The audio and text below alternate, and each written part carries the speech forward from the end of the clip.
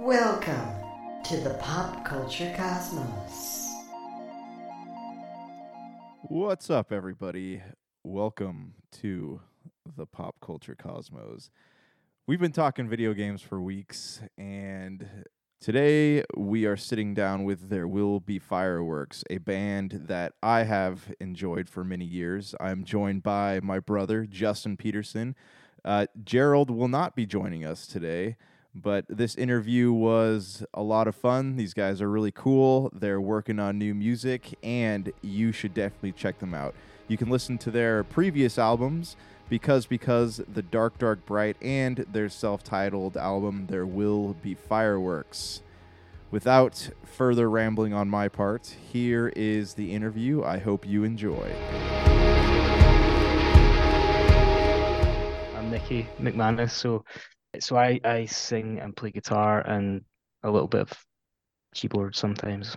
My name's Gibran, and I play guitar mostly and do a little bit of backing vocals and other bits in the band.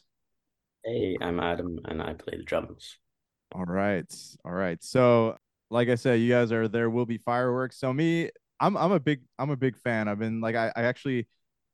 So this was like maybe like 10 years ago. I kind of like stumbled upon you guys because I like to switch my iTunes settings over because I'll be honest, like American music is it's good, but it's not great, like it's not I don't know, it's all very poppy sounding now and electric. And so like I like to switch my iTunes settings over every once in a while to the UK, and then I stumbled upon you guys, and I was a fan ever since. I think the first album I listened to was like The Dark, Dark, Bright, and then I went backwards and listened to the rest of the catalog. Justin, what's your history? What's my history? Yeah, What do you mean by that? like with the listen to the band, man. I don't want to know your Civil War history. I want to know. No, they don't want to know that. They don't want to know that. Yeah, they don't want to know that. They don't. No, I was telling them just while you were trying to fix your sound there that I was pulled them up on iTunes or YouTube again, right? Just to sit there and listen to them this morning while I was eating breakfast, looking at the pasture in my backyard there. And I was like, it felt like I was just, in the front room of our house in Cypress, California, sitting on the couch where I first heard them, the first time. And it brought back that, I don't know, just the connection. It always made me feel like, like the irony with the pasture in my backyard, it always made me feel like I was sitting in some kind of, countryside listening to that. And I don't know, it's the good style that I think out here in the US we're kind of missing, as far as most of the bands. People talk about indie bands, and I think that there's two different classifications. There's indie bands out here that they don't make you feel or connect to that music quite as much as y'all do back there. I know. You were one of the first overseas UK bands that or sorry, Scottish bands that I listened to as far as indie. That really got me into that scene. And I told you I was a Frightened Rabbits fan, but I started with you guys and worked my way through that, and it was something that really really connected me to the music, and I could feel the story and the setting, and even as so much as the culture that y'all are in, through that music. And that's something to me that makes music really what it is. At least that makes me want to listen to more and more, and grounds me in that. It's the rain. That's what it is, man. It's the rain we have here. The rain. No, Justin watches a lot of BBC too, so I know. Get out of here. Unless it's Top Gear, I don't watch nothing. yeah. So we stumbled upon you guys, at around the same time. Let's start listening to like Frightened Rabbit, Father Son, Deaf Havana, 100 Reasons. So I don't know. I'm a fan of that style of music because like Justin said, you can connect more to what's going on in the music. Out here, it's just let's throw another synthesizer in there and repeat a verse over and over again. So it's not the same, if that makes sense. But yeah, tell me a little bit about like the history of the band. Like how'd you guys start? Because I know you guys started like way back in it was like 2007, 2013, somewhere around there. Yeah, I think we probably started in 2007. Does that sound right, guys? So basically, I think so, yeah. we'd kind of, so the other two guys in the band that aren't here today, so the three of us, we went to school together with one of the other guys, so we've known each other forever. And we played in bands together at school that never did, they never really did anything, and there'd be like, people other other people coming in and out of different bands that, didn't even play gigs or anything. And then when we were at university, the the four of us who all went to school together, we got together and started the band. That I think would have been 2007, and then we added Stuart sort of just after our first album came out. So it was just like it was, very classic kind of Scottish UK thing of it was a conversation in the pub and we decided let's start a band. And then we started playing some gigs and It was we also wanted Nicky to. because Oh yeah, Madden had got kicked out of his first that's uni, right. so he was in the pub with us, and we thought we'd make the most of that situation. Yeah. Madden got thrown out of university for throwing a bread roll at a lecturer, um, Got got amongst kicked out other for that. things. What led to this though? Like, what was the lecture talking about?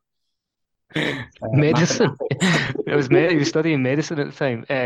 What was it? Yeah, Oh so yeah. yeah, so he went to St Oh, Andrews University, which is where it's kind of it's where Prince William went. I don't know if it No, tends to we be get relatively interesting for people outside the UK. So he went there. Madden went there. Our bassist, he went there for a year, and the rest of us were in Glasgow. And then he came back a year later, having been thrown out for for throwing a roll. Yeah, it's very it's a good very comment. Scottish story. Yeah, I mean, not many people can brag about doing something like that. No, It's impressive, bro. I don't think he'd be bragging about it if he was on this podcast. Well, yeah, I don't know if we're you know anything about like the American public school system, but if you throw like a roll of bread at a teacher out here, they can't do anything. They just have to like keep teaching. So, So he is a teacher now, ironically. So oh wow, yeah, yeah. unexpected. That's why. So, That's why I go to school online. Yeah. They're nothing. yeah, that's what. Yeah, when COVID Yeah. was going around, that's all the teachers were safe behind their computer screens, don't have to worry about things. Yeah. So No, yes, we started. We decided to record. I think we did three songs at first. Um, and Madden, the guy we're talking about, he found the studio. So he did some research and found a studio in a place called Straven, which is kind of I guess in the countryside, kind of near, not too far from Glasgow. And we recorded three songs there, and then it was MySpace back in those days. That was how you connected with an audience. MySpace was amazing, actually. Like, we probably made a lot of friends through it as well, like, bands in the local scene. Yeah, so that's how we started, and then we just kept going, but it's always been very slow for us, as you can probably tell, Yeah. because we've always, it's never been a full-time thing. So that's been the story of us. Right. I mean, you guys also have, all these other side projects going on. Like, I remember sitting there, like, Googling, like, what have you guys been up to? Because, I wanted to hear some more music. And then I found that you guys had done, like, New Year Memorial and Dead Modern, Tiny Skulls, all this stuff. So, I mean, you guys, obviously, you guys keep busy, keep making music, just not all in the same place. Yeah, that's right. I guess we're all kind of geographically spread about. So there's a couple of us in Glasgow. You guys, Adam and Jibs, are in London. And Adam was in Amsterdam for a while. So yeah, it's been yeah. Don't know, Jibs, you want to talk about Tiny Skulls? Because that's probably the most up to date stuff.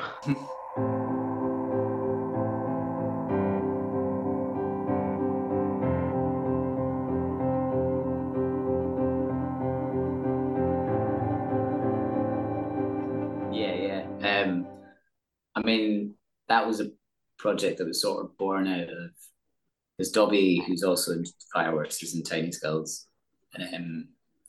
Yeah, there was a point in time where he just had these more piano-led songs that didn't really feel like they fitted the Fireworks sort of mold, and I'd been just jamming with a friend of mine, David Thompson, around that time, and so we just sort of started passing stuff between each other. And yeah, I guess it's kind of a similar evolution in the way that Fireworks was, with we're all mates basically, and we spend a lot of time with each other. At that time, we're playing a lot of music just for fun in practice rooms, and coming over to have a beer and then jamming for a little bit. And so Tiny Skulls just sort of came around from that sort of just like jamming a little bit with David Thompson, and then it became like a bigger project, and was really and it always has been like a studio project basically, but You see There's it. actually there's an Austin adjacent story to all that though, isn't there, Jibs? Because so the studio I was talking about where we first recorded the Fireworks stuff. So we did our first album and the Dark Dark Bright there.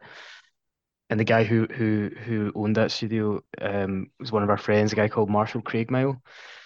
He's a Scottish guy, and he was at South by Southwest in Austin, and he met his future wife there. Him and his brother met two American, best friends from California, from outside San Francisco.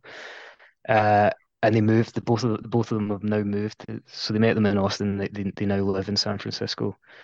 And I guess, Jibs, you recorded some stuff out there as part of Tiny Skulls as well. Yeah, we did indeed. And Rachel, who's Marshall's wife, also does some vocals on the album. And Marshall, produced the Tiny Skulls album, and in that way really was like, a proper member of the band. Like we would come with sketches of stuff and be like, oh, I think this is sort of something, and then he would really flesh it out with lots of other stuff and ideas, and then come back and be like, oh, by the way, I got Rachel to record some vocals as well. And we'd be like, oh my god, sounds great. It's made it into more of a thing than we ever thought it would be. So well, that's good though. I mean, that means there's some passion behind it. Yeah. All right. Well, I got two follow-up questions for you here. Like, one, so you said you went to California. What did you think of California compared to where you're from? You could be honest too. So, well, for me, California is the only place that I've been to in America, and I really liked it. I thought it was great. The weather was better. Yeah. And I think that everyone seemed really friendly. And what was interesting was Rachel, who's from San Francisco, had sort of said like, oh yeah, like I think there's a friendliness, and that's part of why she's from San Francisco. She felt like that was part of that community there, and what's like something about California. But I really felt it when we were out there, and it, like, I guess a similar thing. So I live in London, and I guess it's got a little bit of that thing of big cities where there's just loads of interesting scenes that are going on and doing their own thing, and you can, if you are interested, you can dip into them. We were only there for a short time, so we didn't really get to see that, but like even the place that we recorded with Marshall was a place called Light Rail Studios. Okay. And it was clearly like so it was run by a few different people, but there was clearly like a community of engineers and musicians and people who came there, and you definitely felt like even within that you're like, this is like a little scene in of itself. Yeah, people that are around this. Yeah, it's got all these like, it's got all these little like pockets of different types of people. There's not just like there's no conformity in San Francisco at all. Everyone is so different. It's kind of like out here we have Austin in Texas, and like the phrasing is always like keep Austin weird, and like you go there and you see just all kinds of, if you're someone who like is a people watcher, like this is heaven for people like that. Yeah. Yeah, there's definitely a lot of interesting characters in San Francisco. Yeah. You're listening to the Pop Culture Cosmos. For the latest news and information, analysis and opinions on the Los Angeles Lakers and the NBA, check out the Lakers Fast Break podcast today on wherever you get your podcasts.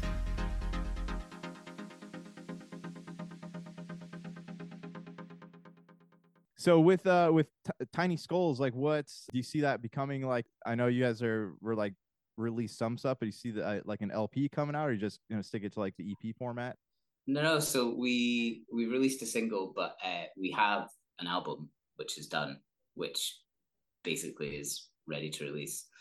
We've just got like a couple final last little tweaks, and yeah, so it's really in our hands. Like, it's basically there. We just need to put it out in the world. They've been saying this for 10 years, seriously. They started recording this album before the Dark Dark Break came out, and it's always been, it's just coming. And I mean, I've heard it, it's amazing, it is amazing. And I've been saying for at least 5 years, guys, just get it out, man. Get it out. Because it is seriously so good. It's a beautiful record. And it'll be good to, I think the guys need to lift the spiritual burden and just get it out there. Yeah, I'm with you. I'm with you. What's stopping you? That's the question. Like What's stopping oh, sorry, go for it. Yeah. Oh, we Stuart, did. Yeah, basically, Stuart. yeah. Well, I think the thing was because we did it all sort of in our spare time, and I mean, I guess fireworks is a similar thing, but I think it built up out of sort of small things, and it became like a real, I don't know, thing of love for us. Like, so when we were going through and just thinking about stuff, we were like, is it right? Like, is it worth trying this idea? You know, at the 11th hour, we would be like, okay, this track's done. And then it'd be like, oh, maybe we could try this actually. Maybe that would lift this bit and make it even better. So I think it was just a lot of that. And yeah, I think over time it built into being like, okay, it like we are now settled with how this is. This is, you know, how it's going to be. And we hadn't really shared it with anyone. And I think the process of like playing it to different people over time has made us be like, okay, yeah, it's definitely ready. I think it was definitely an us problem of wanting to keep tweaking forever, which you can do. It's like with all creative endeavors, though, it's you can keep going back. Yeah, exactly. Yeah. So when you pushed the first song out, what was it? Did you feel like a weight come off your shoulders? Did you feel good about that with the response to it? Definitely, yeah. I mean, I guess part of that has been like when we've released music before, so not even with Tiny Skulls, but even with Fireworks, it was kind of a different time of how people consumed music. We were sort of before the big like streaming wave hit, and we were really focused on physical stuff on CDs, and that was before vinyl had its resurgence as well. So like putting a new song out is like risky because we don't really know what's going to come back from it. And as a band, we were like, we're not going to make a CD of it, are we? Yeah. And so, yeah, so for us, it was kind of like we made the choice to kind of stick with digital for now, and that's the album will be a digital album. Yeah. For the meantime, yeah, it is risky because it's just we don't know what the environment's like anymore. And yeah, so putting it out there and having people listening to it and responding to it and sending comments and stuff is it's been really nice. Yeah, I mean the stuff that I've seen like on your guys' Facebook page seems pretty positive, so that's got to feel good. Yeah, definitely. No, it's really nice. It's always nice to like have worked on something, and especially something that we've had in the back burner for a long time. Yeah. To put it out there and get positive responses, it's always great. I want to talk about Fireworks for a minute. So you guys, first of all, like I love the way that you guys always have those I guess you call them like poems in the beginning of your albums. Like that's really cool. So are those original poems written by you guys, or is it like there's a source material you guys are taking those from? Red-eyed and desperately sad, a girl in Colombia whispered to Kaysan, "My sister is dead, my sister whose life was mine. What can I do?" Kaysan took her trembling hands and warmed them between his own. "Water and ice," he said, his eyes shining. "Ice and water." Kaysan sat up with her all night. He pointed out that, at the festival tomorrow, the Medellin night shall be a huge canvas, for there will be fireworks, and they will light up your eyes, and you will feel more alive than ever before, just as your sister would wish for you. And, as she finally, gently settled down to sleep in the pre-dawn quiet, he wrote her a poem. A clock, a candle, the moon is finished bleeding. No, we are not that talented. So the first album, there's an amazing a guy called Kevin McNeil, who's he's a writer from an island on the west coast of Scotland called Stornoway. So we've got lots of islands on our west coast, and they've got their own culture and identity. And he wrote a book, basically kind of semi-autobiographical about growing up on the island of Stornoway. Um, that was his first novel. It's called The Stornoway Way, and it's just an amazing, just a really. I remember being really kind of impacted by that novel, and I can't remember quite how it came about, but we found out that he was a fan of the band. I think he was maybe at one of our shows in Glasgow, and we sort of recognized them, and so we ended up striking up a conversation with him, and we basically said, look, we've got this kind of post-rock introduction for our album that we've been working on, and we kind of wanted a spoken word thing, so he wrote that for us and recorded it. So the guy who you hear on the first song of the first album is Kevin, the guy who wrote it. So that was a really nice thing to have, and guess we've always had a bit of a kind of literary interest, I guess. So Adam studied English literature, and I think we're all got an interest in it. So that was cool. And then the second album, actually, the spoken word intro at the start of that album is from a poem by a Scottish poet called Ian Crichton Smith. And I mean, we're totally ripping off Idlewild. I don't know if you guys know Idlewild, but if you know their record, The Remote Part, that was like a really big thing for lots of Scottish music interested people of our generation growing up, because it's it's kind of for such a small country, there's a real thing, there's a real feeling here of, if a band kind of breaks through, it becomes a really big deal. And they did the whole get a poet to do a spoken word thing over a song. On At the end of that album, there's a song called Scottish Fiction, which had a poet called Edwin Morgan on it. And Edwin Morgan was a really famous poet, kind of Scotland's national poet, what we call our Macker. Uh, and he had a friend who taught us at school. So we had an English teacher in school called Ronnie Renton, who was quite an inspirational guy. And we asked Ronnie if he would do the spoken word stuff on our second album. So we all went round to, me and Jibs went round to his house, and Jibs, I can't remember, how did you record it, Jibs? Was it on a laptop, or did you have a 4-track, or? I think I had a little Zoom recorder and maybe like a little shotgun mic. I might have had that at that point, or it might have just been like the internal mics on it. But yeah, he has like an amazing voice, and yeah, but like whatever recorder I was using, it was going to sound good. Yeah, it sounded amazing. Yeah, I think it worked.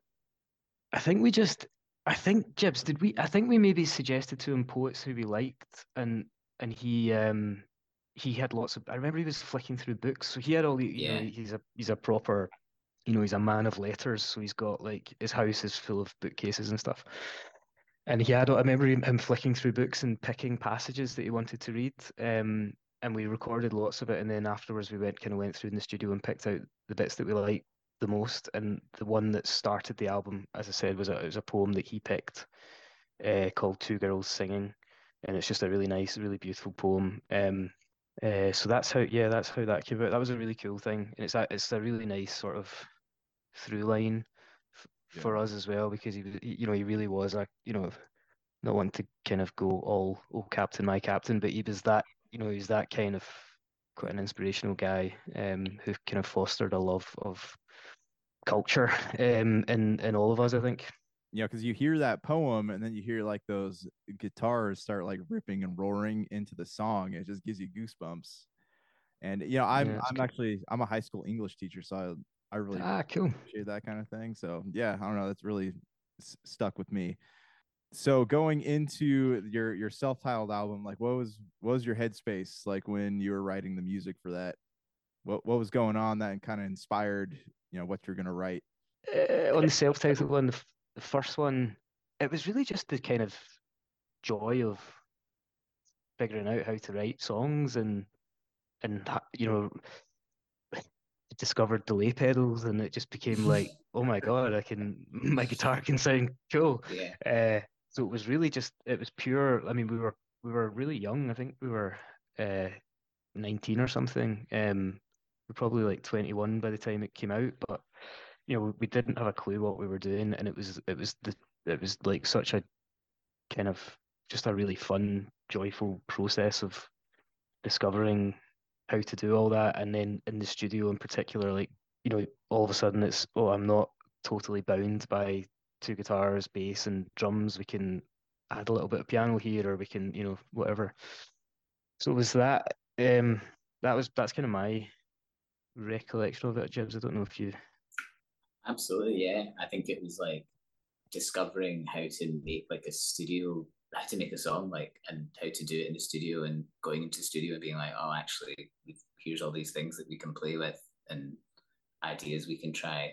Like, it felt going to the old mill with Marshall, who, yeah, so the same producer of Tiny Skulls as well, but it was like going to your mate's amazing place, and you just have all these toys that you would be able to fire up and have a go and see what happens. And we definitely like threw everything at it. Like, we tried lots of stuff, and lots of it stayed in. Perhaps some of which we might have in our more adult years have culled. Yeah. But that's kind of what's nice about it, is that it was like, young, raw, just doing stuff. Yeah, I mean, you kind of trace an evolution of your guys' sound through all your albums. So, now how do you guys segue from that feeling of just figuring out how to write songs, doing all this to your later albums where you could tell the progression. Where did the influence of songs come from? Does it have a lot of the literary aspects that you guys enjoyed, or from the poetic background? Like, where'd you guys pull from that, and how'd you guys progress out of that stage? I think there's kind of two aspects to that. One is, I guess, the song. One is really the songwriting and the production, which are really bound together for us, in terms of like the instrumentation and how we go about writing that and then putting it together in the studio. And the other aspect is what the songs are about, really, and the lyrics. And so that first aspect for us, the thing that changed for us was that we started going to a studio. So, the first phase of our band was in practice rooms in Glasgow and just playing together.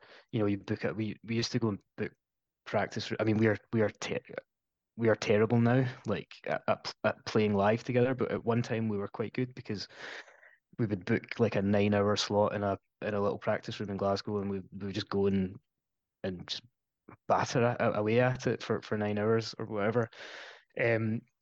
So the first album was, most of it was recorded live. So the kind of core instrumentation of drums, guitars, bass was done live, and then we would overdub, maybe piano or some extra vocals or some like glockenspiel or whatever. And the process of doing that then led us into thinking about writing differently, and actually thinking about writing from a production perspective. So on the second album, we were tracking things in the way that real bands do. So there's only one song on that album that was recorded more or less live, which is called "So Stay Close." But the rest of it we tracked individually, and that was a bit of a mind shift in terms of the writing process. And then in terms of like what the songs are about. So the first album, we were younger. It was all like your first breakup, and like going out and like discovering the kind of the world of being a young adult. And like we were all at university. We were out drinking and partying like 4 or 5 times a week. In Glasgow in those days, it was you could basically go, there was at least one club in the city every night of the week where it was £1 a drink, where they would have like a promotion on. Yeah. So that's like, we had our like week. Our week was like mapped out by that. So, Monday night, I could still tell you like exactly where to go and which night, like 15 years ago now. I don't know if any of these places are still open, but so we were going out all the time. We were going to places that were playing the kind of music that we liked, and there was a real kind of social scene around music, and there was a real music scene of bands playing together in Glasgow, and that was all happening when we were doing that first album. And then the second one, we started to, I don't know, we were kind of right. It wasn't really, I don't know, it was more abstract, and it was more, it wasn't about necessarily what was kind of happening in my life as much. And there probably was an element of being inspired by whatever we were reading at the time.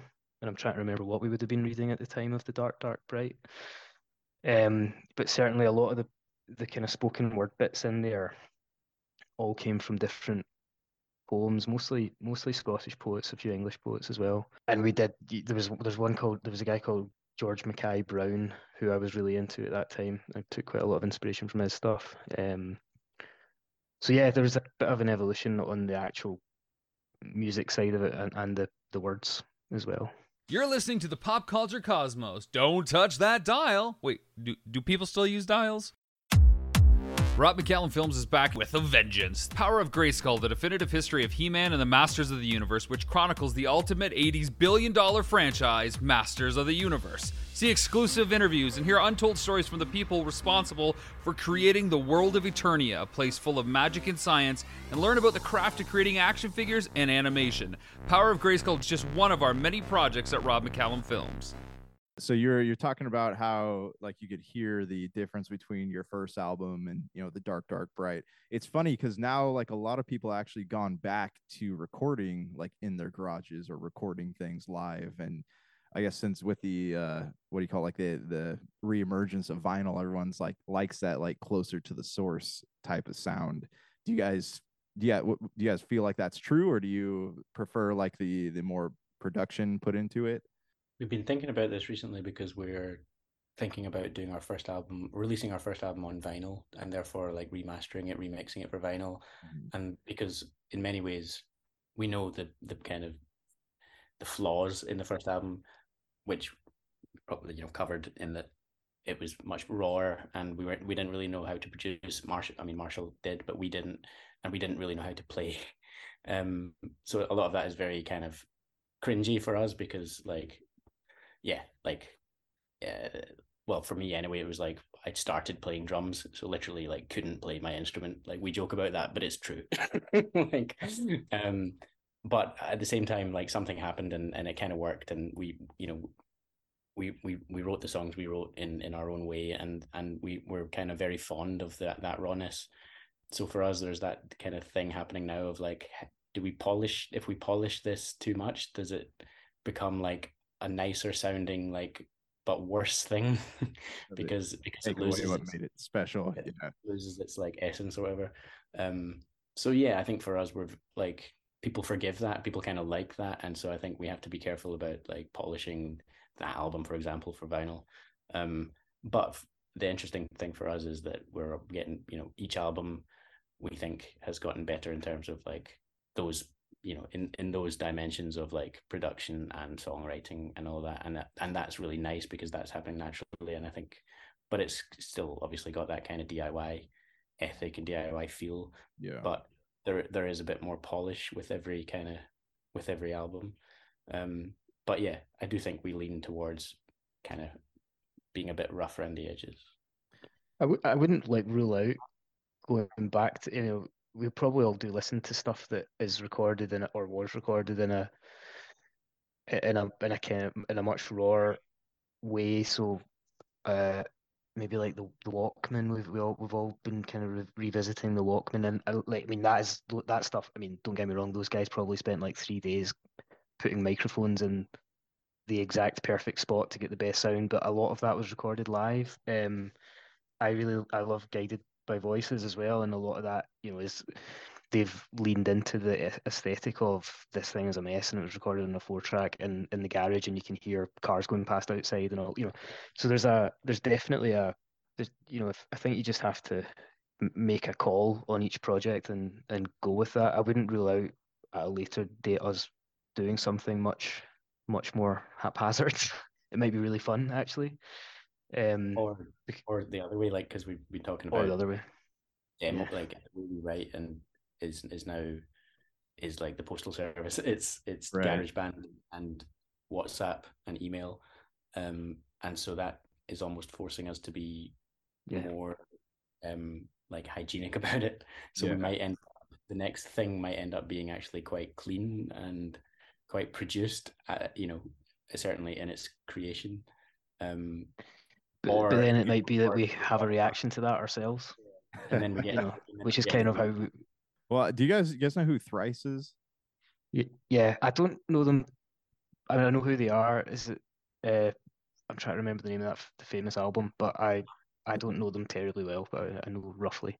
Yeah. So they did like Artists in the Ambulance, like one That's of yeah. my favorite songs. But they did a bunch of albums that were like produced in the studio, and some would say they were like overproduced. And then they came back and they just recorded everything live in, you know, a studio that he had in his house, and ended up sounding, yeah, it had its like things that didn't sound so great, but it sounded like really raw, and it sounded, you could hear like more emotion in his voice. So I guess some people like that. Some people like the stuff that's overproduced, but yeah, you can, you know, with great power does come great responsibility.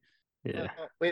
We Yeah. talk about, we were talking about like MySpace and stuff earlier, and the segue of, technology and what's out there, right? And I remember Radiohead, I think, was, one of the first bands to brag that they came right when GarageBand came out. That was one of the albums they recorded, was right there, right? Am I right on that one? Am I wrong? Yeah. And that was Well, they were in yeah, the that was early 90s, but yeah, late. no, but it was later on. I think this was, but either way, late in their career, right? As they decided to do that, I think a lot of people love that raw aspect of, in the garage, basically, with hearing the sounds and stuff. I know I do. That's for y'all's album. That's something, the more raw that I find with your music is, that's how I connect. That's how I connect with the beginning. So I gotta fix my words there.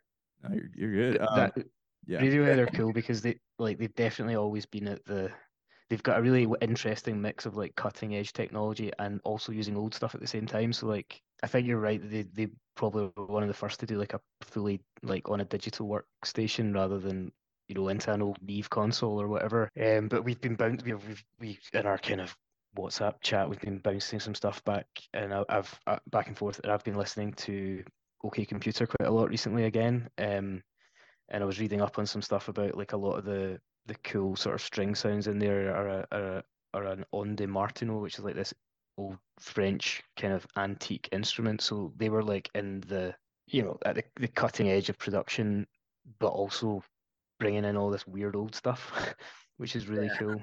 I really like that. So yeah, it's definitely a nice sort of contrast that they've got. Yeah.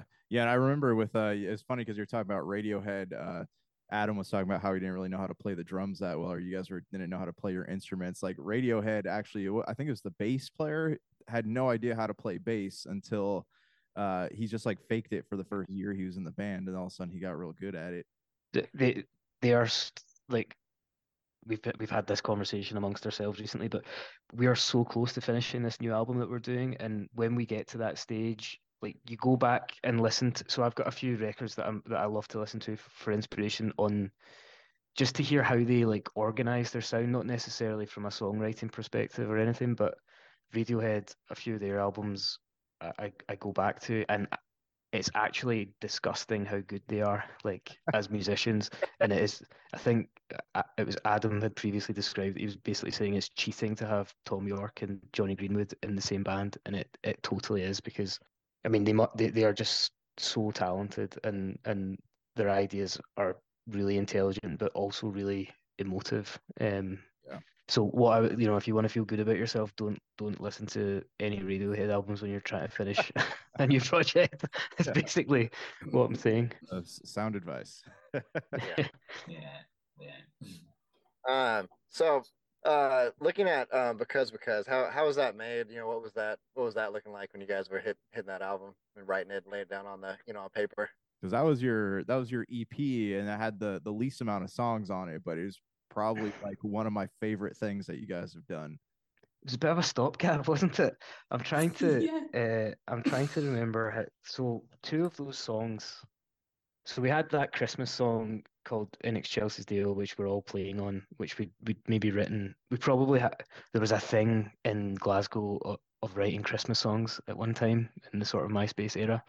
And everyone did a Christmas show. And we've got our friends who were in a band called We Hung Your Leader, and then subsequently changed their name to Light Guys. They always put on this Christmas show in Glasgow, and it was like total. It was just a party. It was complete carnage. And there was quite a big event. So there was always a few Christmas gigs, and we would always line something up to play at Christmas time. And we thought, would be nice to have a Christmas song, like let's write our own one, which was like a bit of a thing in our little scene at that time. So that's how that came about. This Feels Like was a Jibs song, so Jibs sings on that, and I can't remember how that came about in terms of the writing. I remember we did it for a blog. It was video for a Yeah, blog. we did. Yeah, I can't remember the name of it now. That's right. But yeah, we drafted an acoustic version because we kind of continued writing songs and were writing new stuff off the back of the first album, and so we just had these like songs which we didn't really have like a home for yet.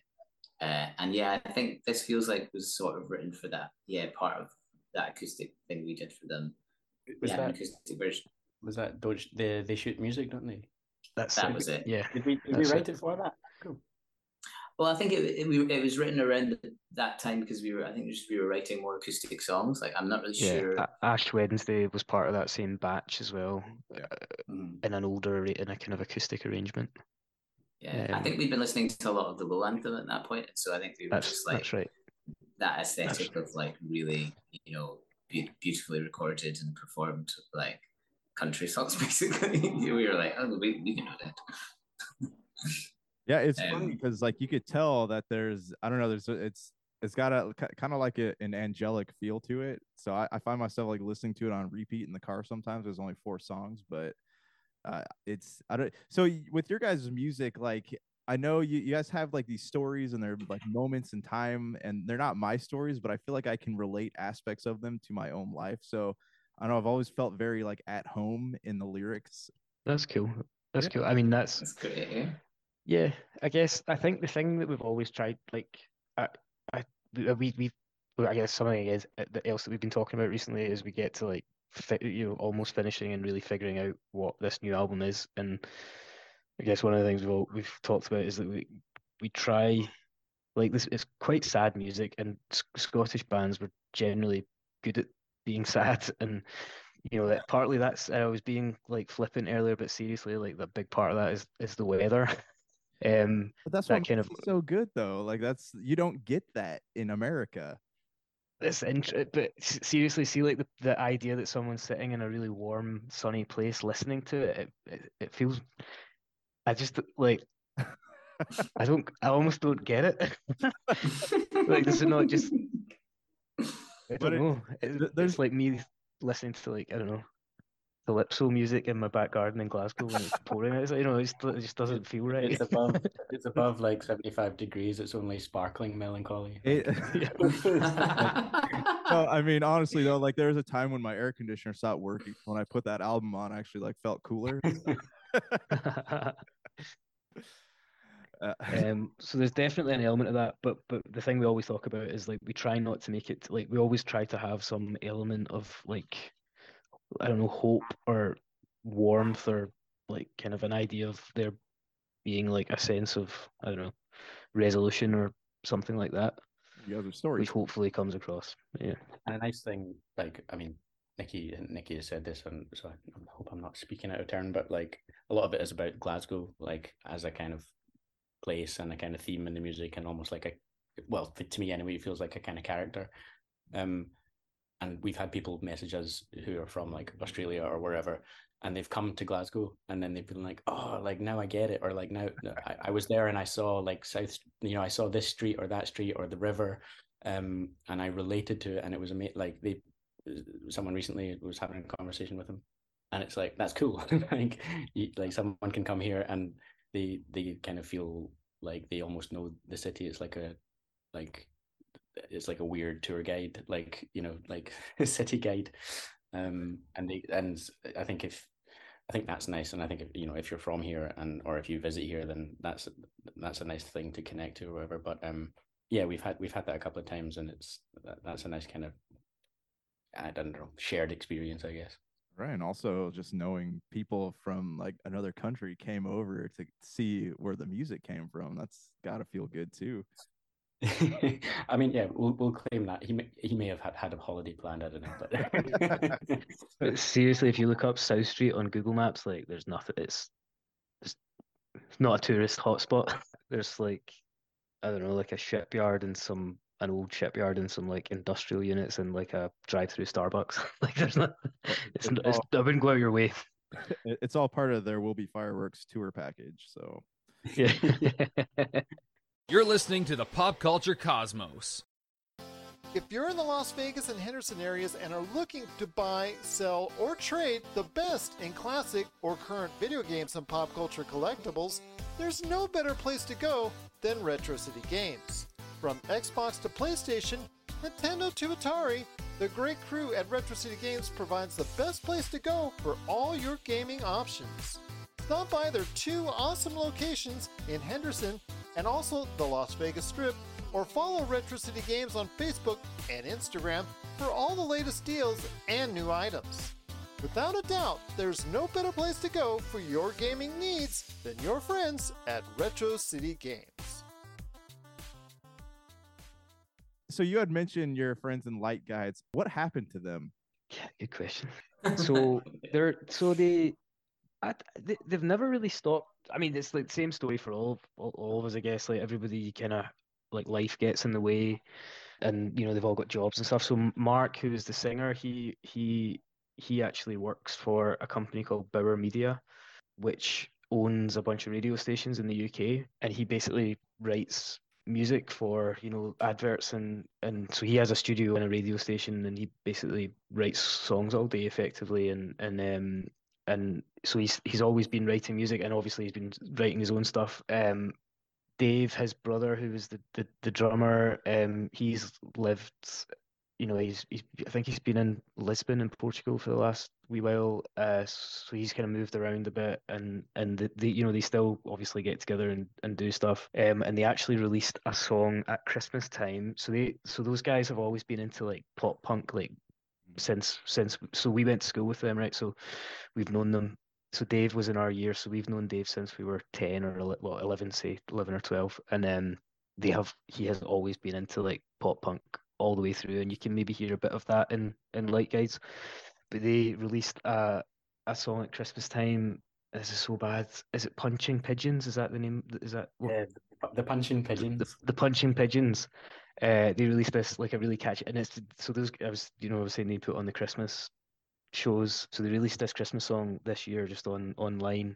So I'm hoping that they're still doing stuff, and it was like super pop punk, really, really pop punk. And the other main guy in Light Guys is a guy called Martin Murray, who's an amazing guitarist who he still plays in a band called Neves. There's a band from Glasgow that we've been kind of friends with as well, and we played some gigs with them and they're kind of older incarnations. So there's a bunch of guys of our age still kicking about Glasgow who kind of play a gig or a few gigs a year and are still in various iterations of bands. And there was another guy who played bass for them, Ian Thompson, who he was in New Year Memorial, so he kind of he was the main guy in that project. So everyone's still sort of doing stuff, but on the same kind of timeline as us, basically. Well, it's hard too. Like you get older, you get kids and jobs and all that stuff. Yeah, it's understandable.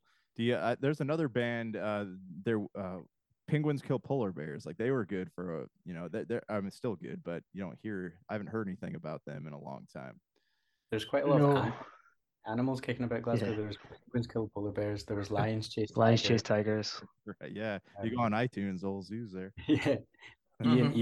Ian from New Year Memorial, and Light Guys more recently was in Lions Chase Tigers, and we played with them. In fact, our album launch was us and Lions Chase Tigers and Light Guides, which was obviously a total blast. But yeah, there was quite a kind of animal thing going on at one point. Penguins Kill Polar Bears. I think we played. Is that Gav's band? Yeah, we played. Yeah. So we've played with them a couple of times, and so they're all quite cool. So Mark from Light Guides, they all hang around together still. So and I think were they related to Farewell Singapore as well? There was a lot of bands around at that time that were all there was lots of people in different. It's funny because you're talking about bands, and then you go like, my reference here is iTunes. Every time you click on one of those, like all the bands that you're naming are like right beneath those albums. Oh, really? Yeah. All right. Yeah, I think because so many like everyone's still scratching away at it bit by bit, but not not doing an awful lot. Same as us. One of the exactly. Yeah, there's an American band from North Carolina called Hope's Fall, and they put out a new album a few years back, and I spoke with them, but it's just they had the same story you guys had. Like they they were on top of the world for a while doing Warped Tour and all that stuff, and then they kind of fell off the map. And then how did their music come about? They're all just kind of like bowling and drinking together and like, oh hey, we should go we should write some music, and then a new album came out. All right, so Can we bowl and drink some more? Yeah. I'd love it. Yeah, that sounds awesome. Well, We can do the drinking part, but... all right, I want to know, I guess my last question about like side projects here, New Year Memorial, like how did that come about? Do you see more music coming out with that band?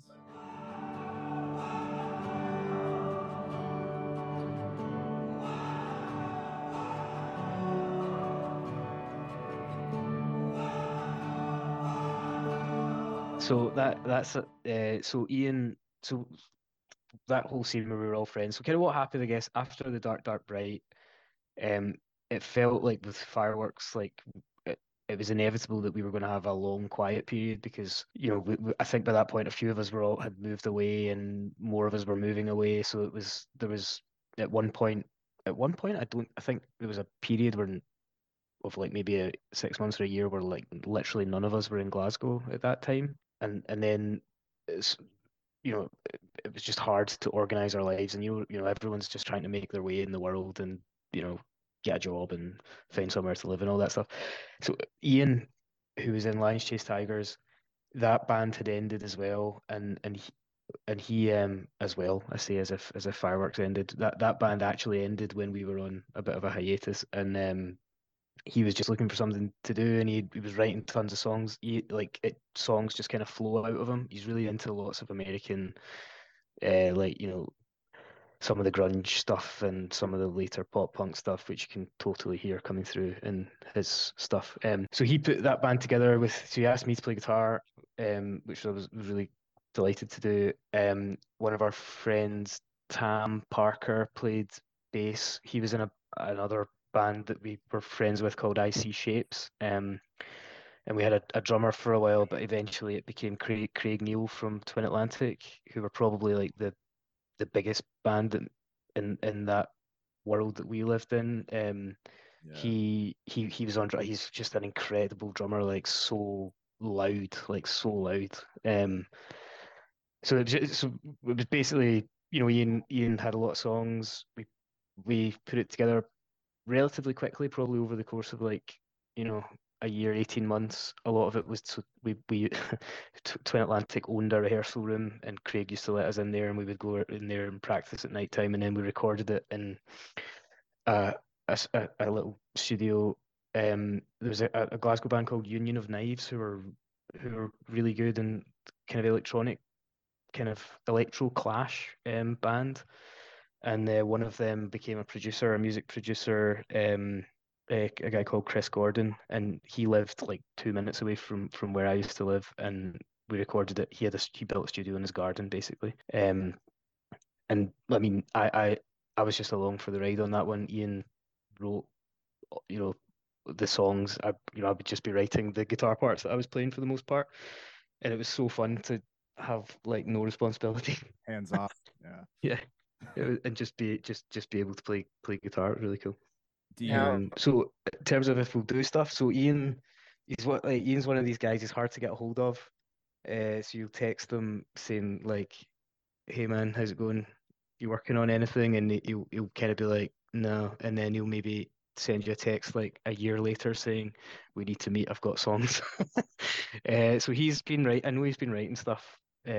So hopefully something will happen there, and hopefully I'll be invited. Yeah, I mean, like I said, I really enjoyed that album, and you could see like the American like grungy influence on it, but I think that's what made it so great was like hearing, your guys' vocals with that style of music.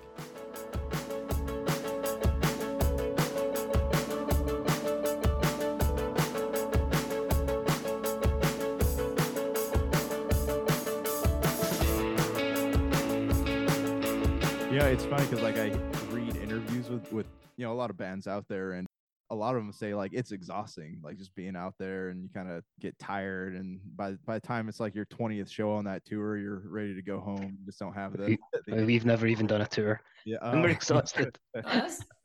We did one one tour in time. Scotland. One time we played like 3 dates in a week. That counted as a Yeah. tour for us. Yeah. Yeah. We wrecked a van by we played like 3 dates in Scotland and managed to like shave the roof off a van by driving under a max height barrier. Yeah, it was. Yeah, that's how good at touring we are. And lost any money that we might have ever made it. It sounds like you guys nailed it. Yeah, I think we're pretty sure we got in a fight as well at one. We've got in quite a few fights after gigs, haven't we? We're not fighty Yeah. people. No, we're nice boys, but yeah. Yeah. So yeah, we don't. There's Probably that- best if we don't hit the road. If you're interested in Scottish indie music culture, what was that book? Retired Teenagers? Yeah, so there's a guy called John D. His name's John D. McGonigal, who used to he ran a kind of gig and club night in Glasgow called Pin-Up Nights, and he used to get like some amazing bands playing at it, and he would get like really amazing DJs. So we would have guys from like he's definitely had like Jarvis Cocker, for instance, from Pulp. He's had like Franz Ferdinand, and you know a lot of quite well known people. I think the National DJ'd at one of his nights once. But he wrote a book, a kind of short book about his experiences. And I think you're right, AK. I think it was called Retired Teenagers, and like we get a mention in it, and the mention in it is that we got in a fight after a gig at one of his shows. Well, wouldn't that mean that like other bands now know not to mess with you guys? Like if they see you? No, I mean, like seriously, if you could see us, like we're we should no. It's mostly David who's not on it. The guy who threw the bread roll. It's mostly him. Up to his old tricks. He's calmed down. He has calmed down. Hey, we really appreciate you guys like talking with us. Like this is it's been fun. You guys have anything else you want to add before we call it? Maybe just delete that last bit. It gives it I was just going to say thanks for having us. Yeah, thanks for having us. and we would love to catch up with you guys after you put the album out. If you guys got some more time to talk to us. Yeah, sure, absolutely. Yeah. So whenever, when we get it out, just give us a shout, and we'll set that up. All right, sounds good. Justin, you got any more questions? No, well, yeah, like for your idea of touring, right? Not wanting to do it, you know what I mean? What's the end goal? I guess the end game of There Will Be Fireworks, right? What's that end goal for you guys as a band? Just as we end this here. Death. Yeah. Last man standing. 50% of the world disintegrated. Seriously, it's just to write the best music that we can for our own self-interested purposes. Like that's it. That's it. Like for us, it's just, can we write an album that we love? That's what it's always been about. See, this is where like selfishness really benefits the rest of us, though, that actually like enjoy listening to it. So thank you. Yeah. Thank you. We Thank you. appreciate that. Yeah. I think that's a more genuine thing. Everyone has this goal of becoming the best, touring around the world and so on and so forth, right? But I think a lot of us should look for that idea of a band being genuine with their music and just caring about just putting out music that they, their story of their life and their reflections. So that's awesome. That's awesome for me. It kind of helps. I think it helps the audience connect more, like I've been saying this whole time. It contributes to us being like slow and lazy and bad at everything that surrounds the music. But everyone is really nice and patient, and like it kind of blows our minds that people stick around and still ask us about it, and the fact that people still care is kind of incredible. So yeah, we try not to be too bad at the work around the music. But yeah, it's really nice when people like you guys kind of ask us about it. Yeah, well, I mean, it was cool too, because like I don't think anyone really expected you guys to put anything new out. So then when you announced you're working on something, you had a lot of people seem pretty excited about it. Yeah, we just need to not it up now. Hey, no pressure. It's a bit late. Put a lot of weight on it. I know, it's all recorded. Pretty much too late. Yeah. We're all counting. All right, guys. Well, we appreciate it. And the new album is due out sometime this year, as they said, and they're going to be releasing some stuff later on in the year. And this has been another episode of the Pop Culture Cosmos. Thank you very much.